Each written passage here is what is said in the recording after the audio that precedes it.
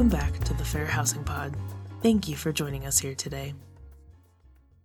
Today, we will be briefly going over the topic of emotional support animals as defined by the Fair Housing Act and how they relate to a person's disability. First, we need to lay some groundwork and review the Fair Housing Act. According to the Fair Housing Act, federal, state, and local fair housing laws ensure equal housing opportunity or non-discrimination in housing for the protected classes within each of their jurisdictions. This applies to all housing-related transactions, including rental, sale, lending, insurance, homeowners associations, and more. The federally protected classes are race, color, national origin, religion, sex, family status, and disability. The additional protected classes within the state of Ohio are ancestry and military status. The additional protected classes within Akron are age, sexual orientation, gender identity and expression, and source of income. There are some additional protected classes within our service area in Medina County, Rittman, and Chippewa.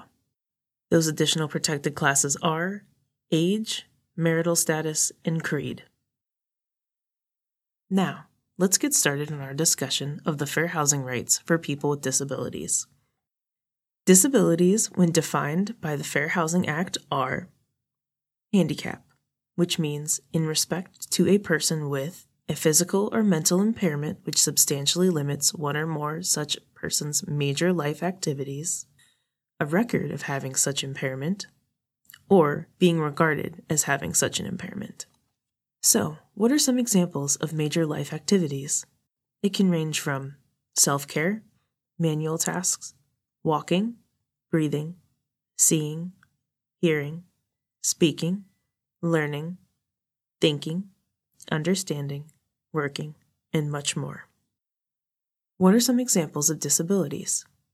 Visual, speech and hearing, cerebral palsy, autism, epilepsy, multiple sclerosis, muscular dystrophy, diabetes, cancer, heart disease, HIV and AIDS, developmental disabilities, emotional illnesses, learning disabilities, orthopedic injuries or disabilities, alcoholism, former drug addiction, current drug treatment, and that's just to name a few.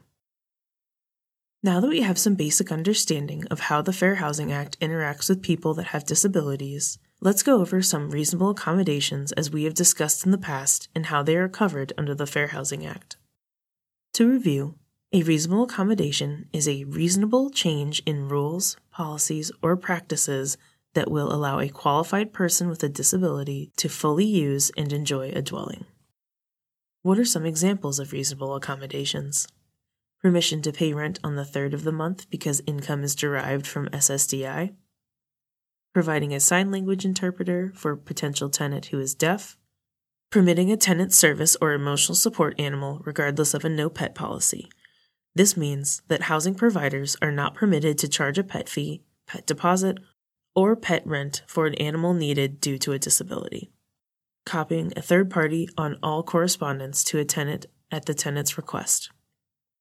While rules and policies regarding pets are permitted in accordance with federal, state, and local laws, these same rules and policies do not apply to animals that are necessary for a person's disability, such as emotional support animals.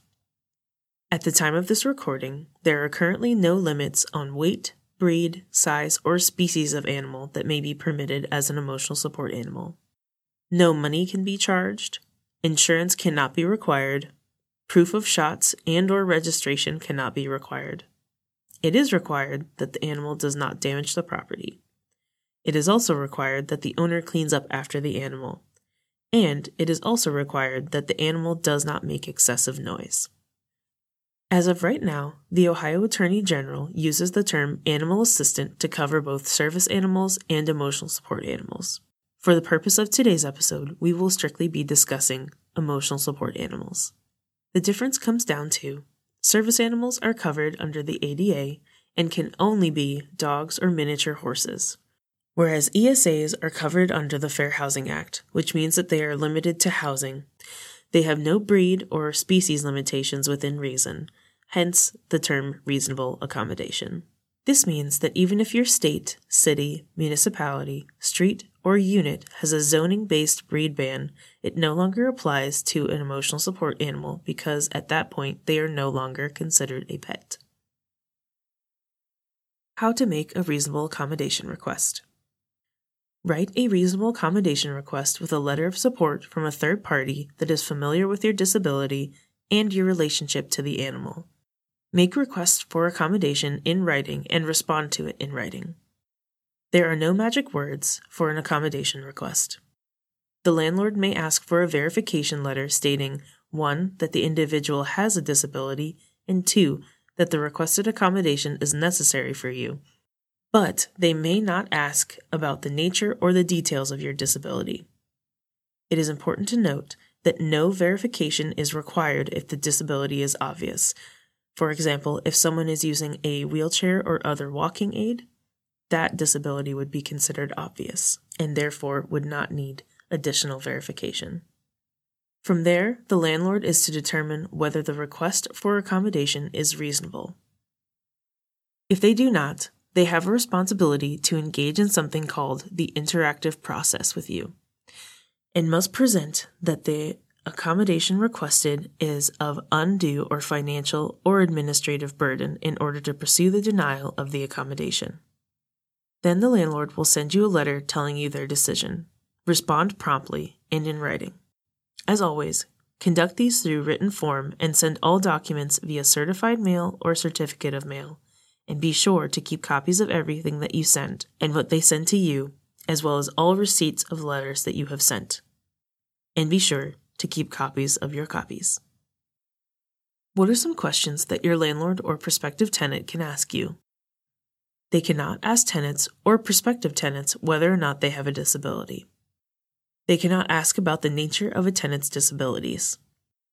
They cannot ask tenants or prospective tenants who request an accommodation or modification what their diagnosis, prognosis, or prescriptions are. Well, that is all that we have for you today. Thank you for listening, and we hope that this helped you better understand your fair housing rights and responsibilities. This podcast and the contents therein is not intended to be legal advice. If you have questions about your particular legal situation, please contact an attorney. This podcast and the contents therein is not intended to create an attorney-client relationship. This podcast and its contents are merely for informational purposes.